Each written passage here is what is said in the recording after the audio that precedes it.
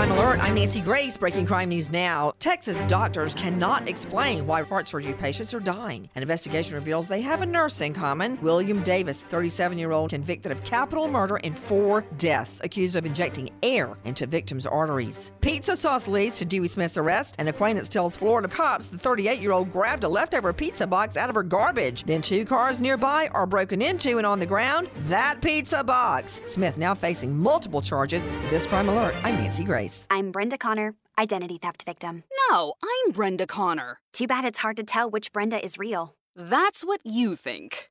I've got LifeLock to monitor my info and alert me to potential identity threats. And if I become a victim, they help fix it. No one can prevent all identity theft or monitor all transactions at all businesses, but LifeLock can help protect what's mine. How about that, Brenda?